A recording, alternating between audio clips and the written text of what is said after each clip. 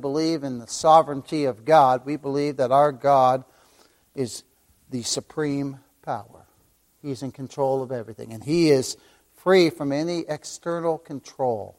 Any external control. Now, when we talk about God's sovereignty, it means that God, as the ruler of the universe, is ruler over all. He's ruler over all. And He has the right to do whatever He wants. He also has the power and the ability to do whatever He is pleased to do. Whatever He's pleased to do. And remember, the definition of sovereignty included freedom from external control. Freedom from external control. Beloved of God, our great King, is not bound or limited by the dictates of His created beings. So He's not controlled by us. You know, sometimes in religion they say if you get enough people praying, you're going to change God's mind. That's just so wrong. That's just so wrong on so many levels. God does whatever He pleased to do. Now, He has us pray according, sometimes that we don't even know it, to His will. And it comes to pass and we glorify God and we praise His name. But sometimes things don't come to pass like we want. But it's the way God wanted it to come to pass. And so we bow our knee as Sovereign Grace believers. We bow our knee to our great God, knowing that He's in absolute full control. So He's not bound or limited by the dictates of any of His created beings, any of His created creatures. He's in complete control over everything. That's our God. Now, when we talk about sovereignty, it's often expressed in the language of kingship, because that's how we would understand it for us. And in the fact that God rules and reigns, He's like an absolute sovereign over everything. Over everything. Now, in the days of old, people would understand this a lot more because there was kings. There was kings who ruled in absolute control. And if you went against what they said, they'd take your head off. That's just how it was. Or if you went against them, you'd end up facing either their armies or as I said, they'd haul you before them. But our God, He's a God who's in absolute full control. And He reigns over the entire universe. We've looked at this many times. He rules over everything visible and invisible. He's over it all. There is nothing that is above Him and no one that is above Him. Angels, which we don't see, are bound to His will and to His rule. Fallen or the elect, either ones. They're all under His control. All under His control. His will cannot be opposed. And no one and nothing can thwart Him or stop Him from doing what He wills. He is Lord of heaven and earth, and He is enthroned. And His throne is a symbol of His sovereignty. His throne is a symbol of His sovereignty. And His will, again, is supreme, just like the definition. It's absolutely supreme. And it's sovereign. So the sovereignty of God can be defined as the exercise of His supremacy. The exercise of His supremacy. He is Lord over all, far higher than any of us, independent in His rule and His will being accomplished. He's subject again to no one, and He's influenced by no one. He is absolutely independent. Independent. That's our God. Now, if you hear in religion, that's not the same God, is it? It's not. But that's the God of the Bible, beloved. He does whatever He's pleased to do. Turn, if you would, to Isaiah 46. Isaiah 46. And we'll see how our great God does whatever He pleases. When He pleases, and no one can change His mind. And no one can thwart His plans or purpose. The Word of God clearly proclaims this wonderful truth. We know that in Daniel, right? Daniel says this in Nebuchadnezzar. And remember, Nebuchadnezzar was a great king, right? Nebuchadnezzar was a great king who ruled. He knew what it meant to be a king because he had a vast domain, a huge kingdom in this world. And he says, and at the end of the days, I, Nebuchadnezzar, after he'd been eating dirt for a little while, we all know that story, I, Nebuchadnezzar, lifted up mine eyes into heaven, and mine understanding returned unto me, and I blessed the Most High, and I praised and honored Him that liveth forever, whose dominion is an everlasting dominion. So he knew what a dominion was, because he was a king. And his kingdom is from generation to generation. He saw that God's kingdom surpasses human. It's from generation to generation. It never ends. See, when a king's ruling here on earth and he dies, that's the end of his reign, isn't it? Someone else takes over. But our God's rule is from generation to generation. He's unchanging. He's unchanging. And all the inhabitants of the earth are reputed as nothing, and he doeth according to his will in the army of heaven and among the inhabitants of the earth, and none can stay his hand or say unto him, What doest thou? Now look in Isaiah 46 and look at this. And that's over there. What I just quoted was Daniel 4:34 and 35. And look at this in Isaiah chapter 46, verses 9 and 10. Remember the former things of old, for I am God, and there is none else. That means that any other supposed gods out there are false gods. They're false gods. None else. And there is none like me. Look at this. Declaring the end from the beginning. And he does that in Scripture, doesn't he? He tells us things that are going to come to pass. He already knows. He knows the end from the beginning. We only know the beginning of our life to the end. He knows the end to the beginning. He knows how it's all going to come to pass because it's all according to his will and purpose, beloved. Look at this. And from ancient times the things that are not yet done. Wow. Saying, My counsel shall stand, and I will do all my pleasure. Now that right there is the proclamation of a sovereign king. I will do all my pleasure. Now for the believer, we rejoice in this, don't we? Because that's our king.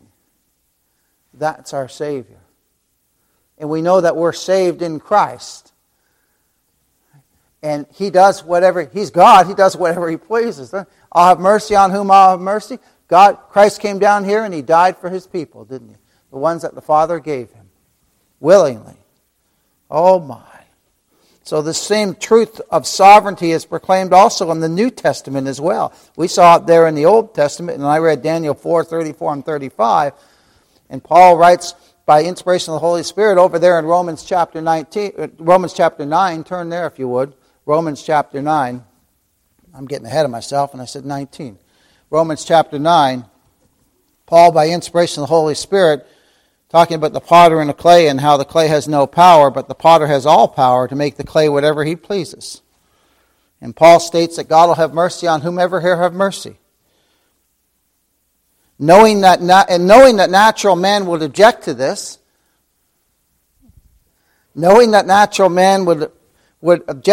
he pens these words again by the inspiration of the Holy Spirit of God. Paul pens these words knowing that man will recoil when we say that God does whatever he pleases. Look at this in Romans chapter 9, verses 19 to 23.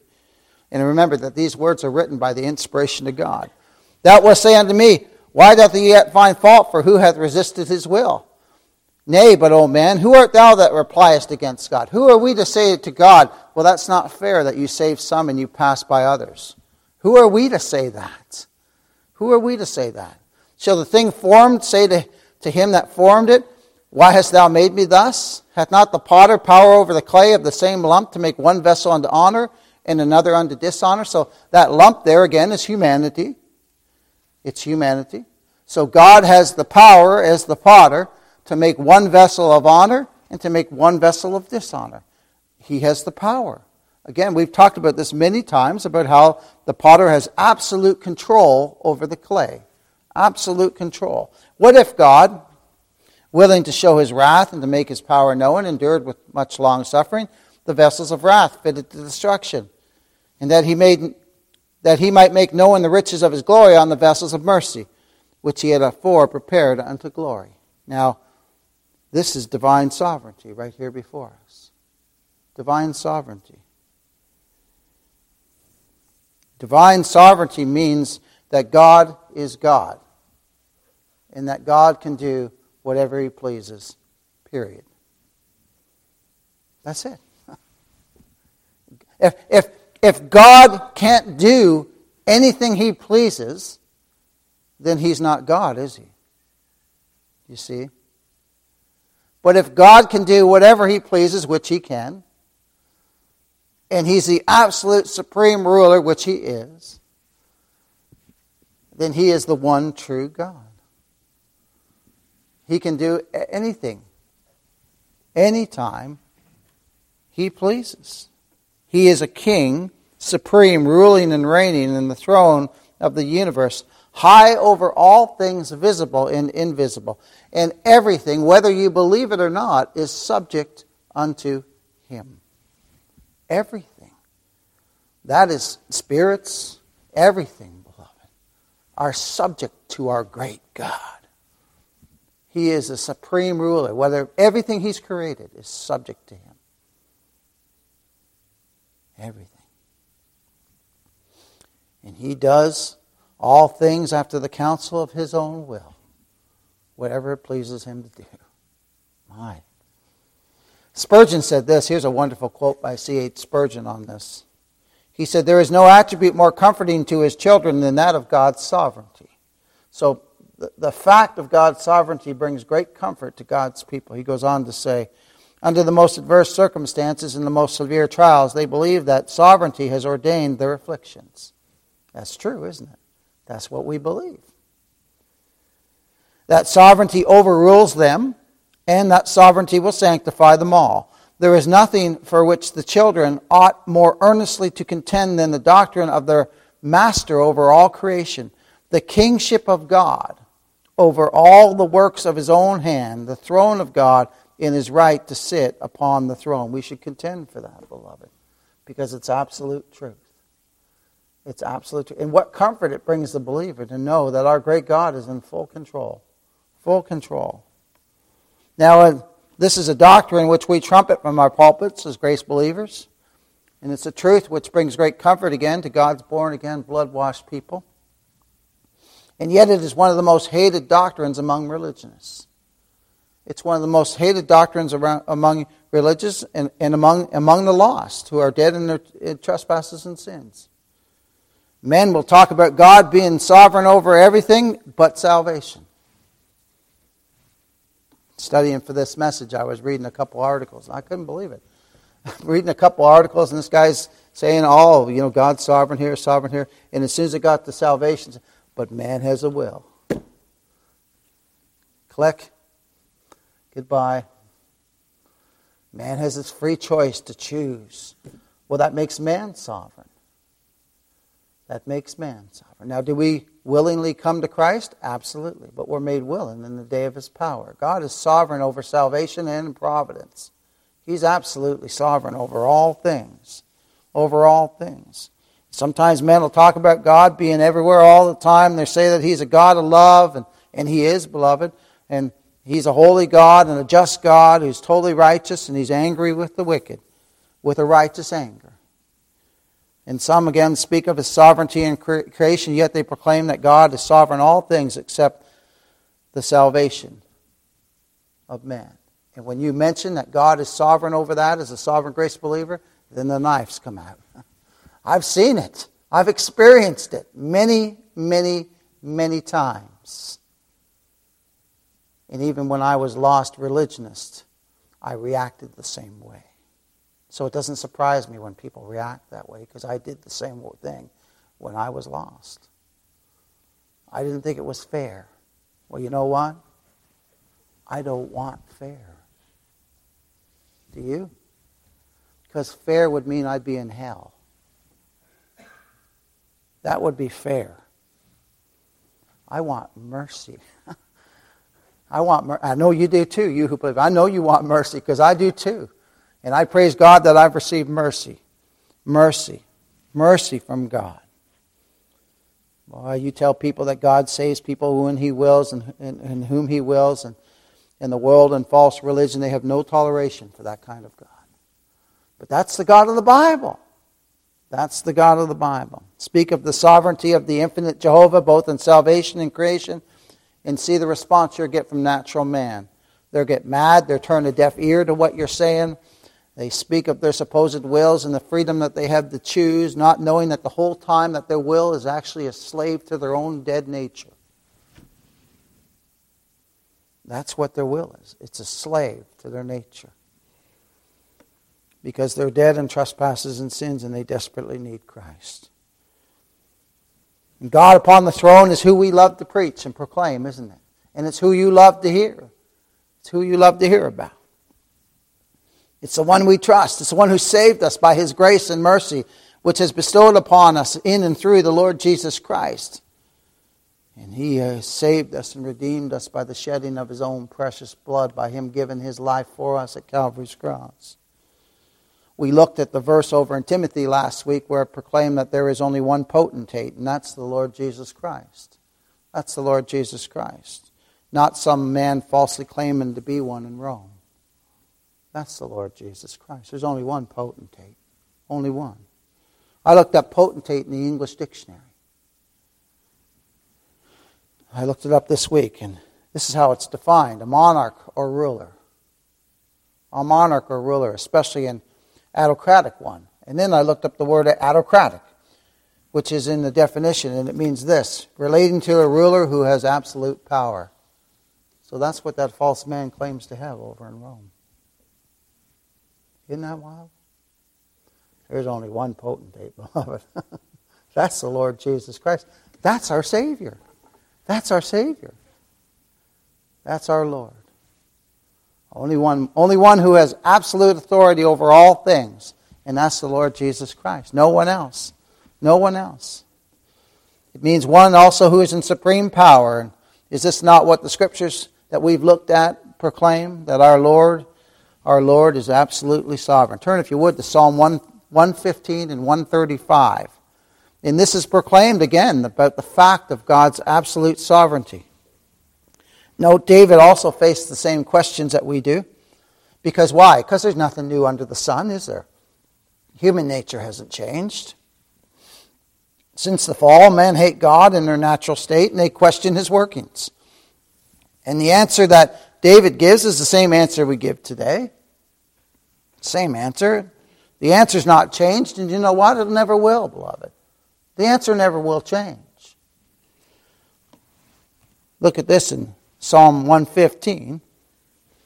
Not unto us, O Lord, verse 1, not unto us, but unto Thy name give glory for Thy mercy and for Thy truth's sake. Look at verse 2. This is what the heathen said in David's day, and it's what they say in our day too, isn't it? It's the same thing. But we're going to see that the answer that we give is the same too. It doesn't change. Look, they say, wherefore should the heathen say, where is now your God? They say, where's your God now? I told you guys a couple stories before about one about Brother Gene Harmon when his son died in the construction site. And that guy said, right after it, where's your God now, Gene? Brother Henry Mahan, when his son died in Vietnam, they were asked the same question, where's your God now, Henry? And you know, both men gave the same answer. And this is the answer they gave. Our God is in the heaven. Look at verse 3. But our God is in the heaven, and He hath done whatsoever He pleased. That takes grace, doesn't it?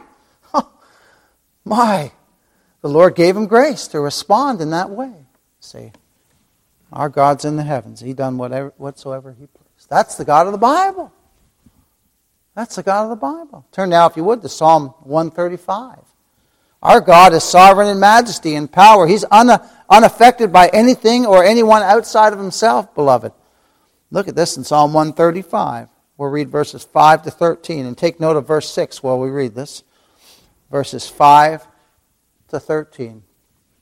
For I know that the Lord is great. What a statement. He is great, and He's greatly to be praised, beloved. And that our Lord is above all gods. Notice the little g. All those other gods they're just false gods. Our God is the one true God. Whatsoever the Lord pleased, look at this in verse 6. Look at this. This just trumpets the absolute sovereignty of God. And remember, this is our Savior. This is our Redeemer, beloved. This speaks of Him. Because our Savior is the Lord Jesus Christ. He's God incarnate in the flesh.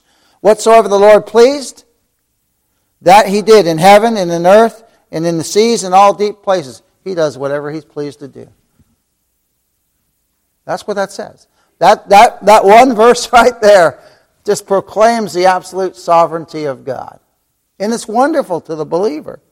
Look at this. He causes the vapor to ascend from the ends of the earth. He maketh lightnings for the rain. He bringeth the wind out of his treasuries, who smote the firstborn of Egypt, both of men and beasts, who sent tokens and wonders into the midst of thee, O Egypt, upon Pharaoh and upon all his servants, who smote great nations and slew mighty kings, Sihon, king of the Amorites, and Og, king of Bashan, and all the kingdoms of Canaan, and gave their land for an heritage unto Israel, his people.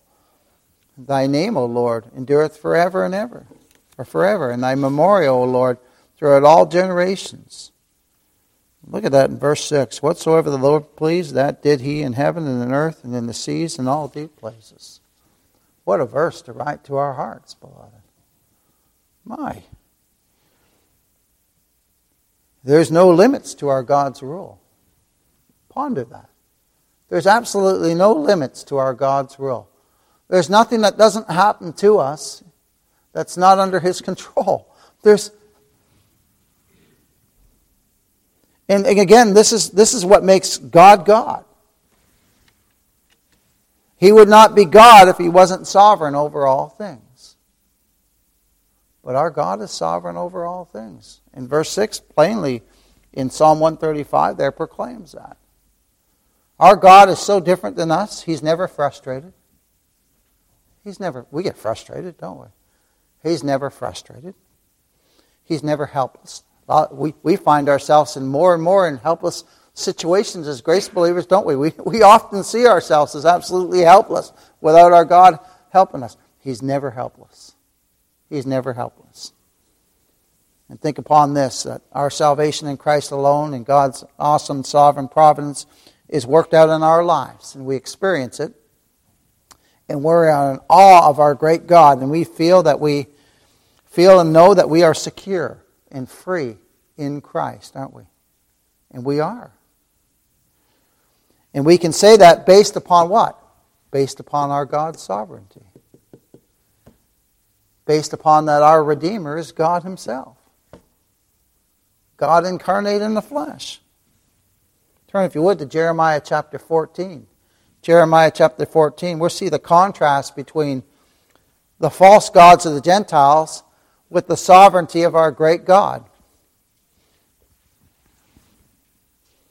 And we're come across a word here called vanities, the vanities of the Gentiles, and this is a reference to their false gods which the Gentiles worshipped.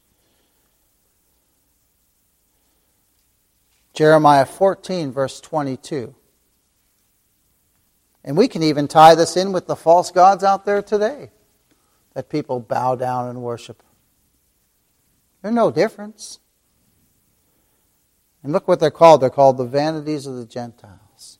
Verse 22. Are there any among the vanities of the Gentiles that can cause rain? Any of them? Or can the heavens give showers? Art thou not he, O Lord our God? Therefore we will wait upon thee. For thou hast made all these things. Do you see the contrast there? Of the vanities of the Gentiles from the great God of the universe. John Gill brings us forth on the verse that none of the idols of the Gentiles called upon, they were all called vanities because it was a vain thing to apply to them any hope or anything, whether it be rain or anything. They could not give it. They were pieces of stone and rock. And then the contrast is, therefore we will wait upon thee, being the true and living God, for thou hast made all things. None of these false idols could bring rain or cause it to rain, but our great God could. Our great God could. Art thou not he, O Lord our God? Therefore we will wait upon thee, for thou hast made all things. He is the everlasting and unchangeable great I am. Great I am. And I love how John told me how he talks to people about who we worship. And John, that's wonderful to say that. He says, I worship the great I am. That's who we worship. And if people say, well, who's the great I am? The Lord Jesus Christ. He said so himself. in the book of John. He said before Abraham was, I am. He's the unchanged. That title proclaims he never changes. He's absolutely sovereign. He's our covenant God. And only He can give rain, as they said in Jeremiah here. And this is only attributed to God Himself. Turn back 4 chapters in Jeremiah there to Jeremiah chapter 10. And we'll look at this with awe and wonder. And then put your finger in Mark chapter 4. Only God can give rain. And keep in wonder and awe, too, that the one spoken of here is the keeper of our souls. The one spoken of here is the keeper of our souls. The one whom we trust and the one who we rest our eternal souls in. Look at this in Jeremiah chapter 10, verses 10 to 13. But the Lord is the true God. What a statement. But the Lord is the true God. He is the living God and an everlasting King. At His wrath the earth shall tremble, and the nations shall not be able to abide His indignation. There's the absolute sovereignty of God again proclaimed. It's all through the Scriptures, beloved. It's all through the Scriptures. Thus shall ye say unto them, the gods that have not made the heavens and the earth, even they shall perish from the earth and from under these heavens. He hath made the earth by His power. He spoke it into existence. He hath established the world by His wisdom, and hath stretched out the heavens by His discretion. When He uttereth His voice, there is a multitude of waters in the heavens, that causeth the vapors to ascend from the ends of the earth. He maketh lightnings with rain, and bringeth forth the wind out of His treasures. So there it proclaims that God is the one who sends the rain, isn't it? Very plainly. Now turn, if you would, to Mark chapter 4. Now think upon those verses that show our God's absolute control over all things and by His almighty power. And note what the Lord Jesus Christ does here by manifesting His divine power. Now never forget, and we don't, that our Savior is God incarnate in the flesh, beloved. Oh my, He's the one spoken of there in Jeremiah. Look at this. Now this is wonderful. Mark chapter 4, verses 35 to 41. In the same day, when the evening was come, He said unto them, let us pass over unto the other side. And when they had sent the multitude, they took Him even as He was in the ship, and there was also with Him other little ships.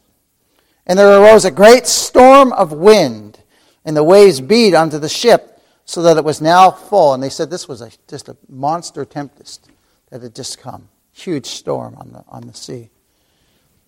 And He was in the hinder parts of the sleep. Where was He? He was asleep on a pillow. Oh my. And they awake Him and say unto Him, Master, carest Thou not that we perish? Now all this has come about. Why? So that He can manifest His power, isn't it? It's all according to God's will. And He arose, look at this. Now remember we saw in Jeremiah, the one who sends the rain is God. Well, look at the Lord Jesus Christ's divine power manifest here. And He arose and rebuked the wind and said unto the sea, Peace, be still. And the wind ceased, and there was a great calm. And that's like, I never forget when back home in Canada, sometimes you go to a lake and it's just like glass. You get it here too in Michigan. It's just like glass, beloved. That's what that's talking about. So imagine, there was huge waves. The boat was getting filled with water.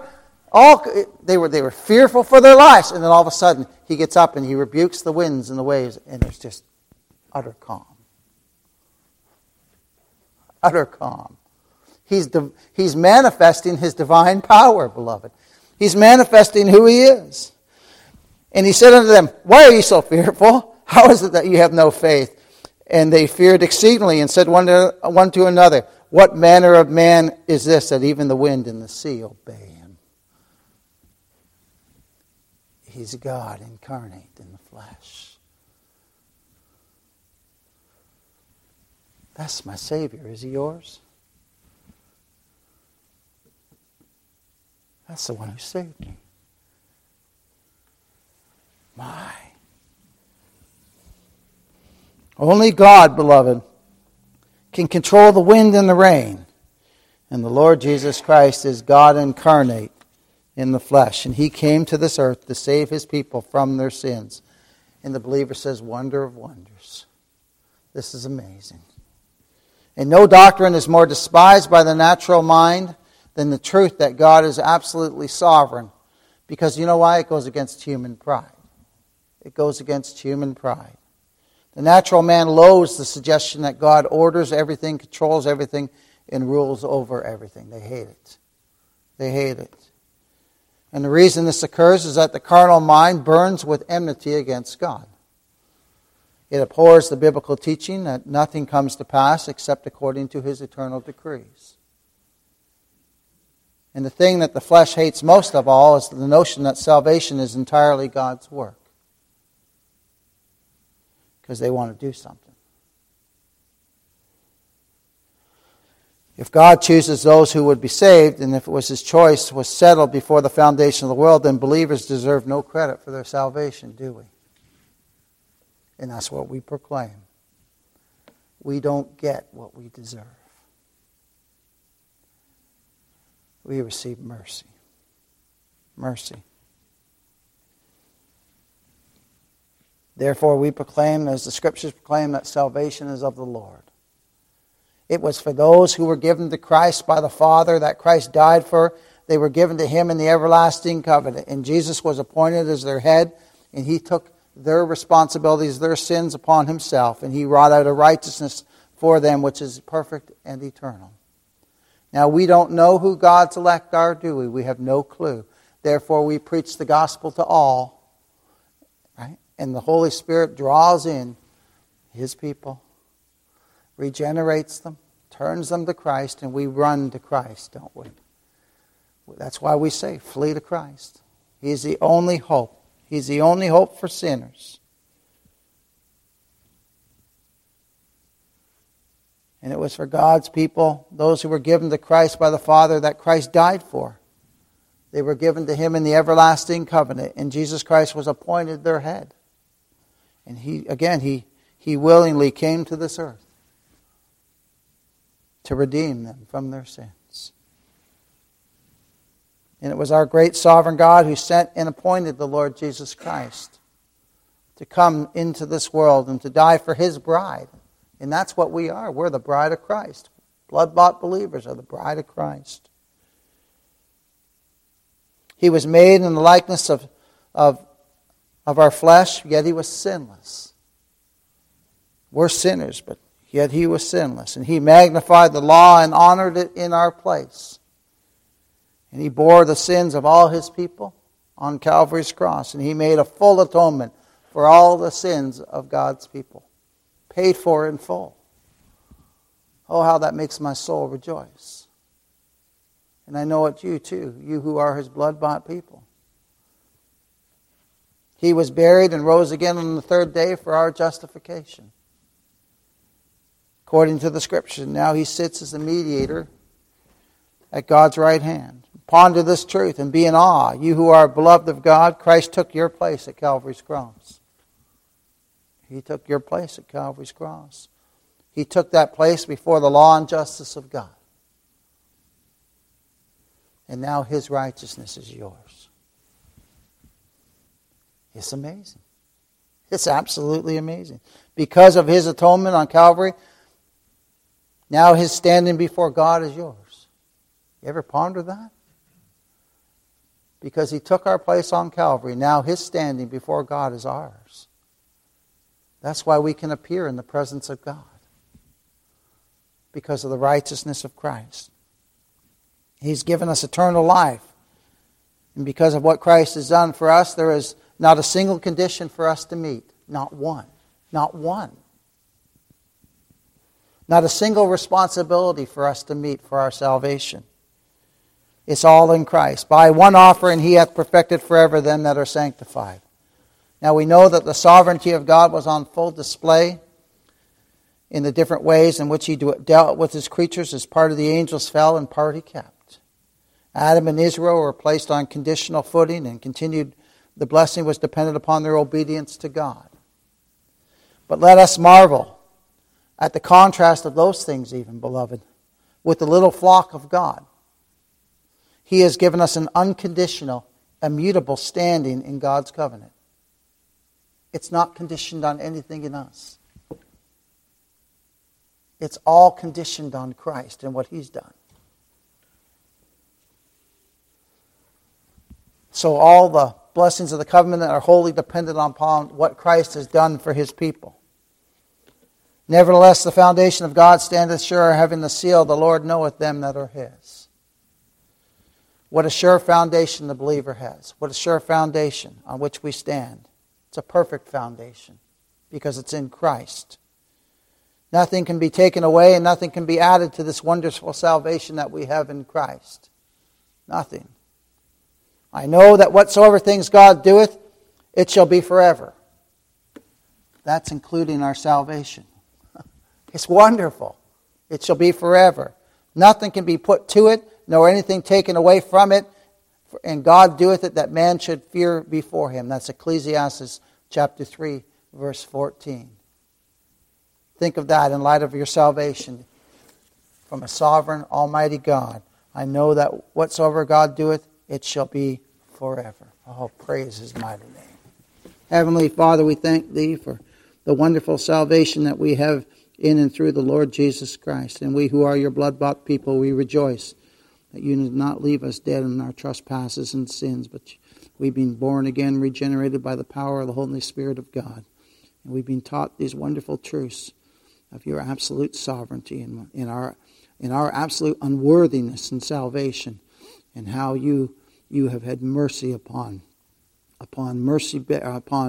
undeserving sinners, which is what we are. Lord, we praise your name. We seek that you be glorified and magnified through the rest of the services today. In Jesus' name, amen.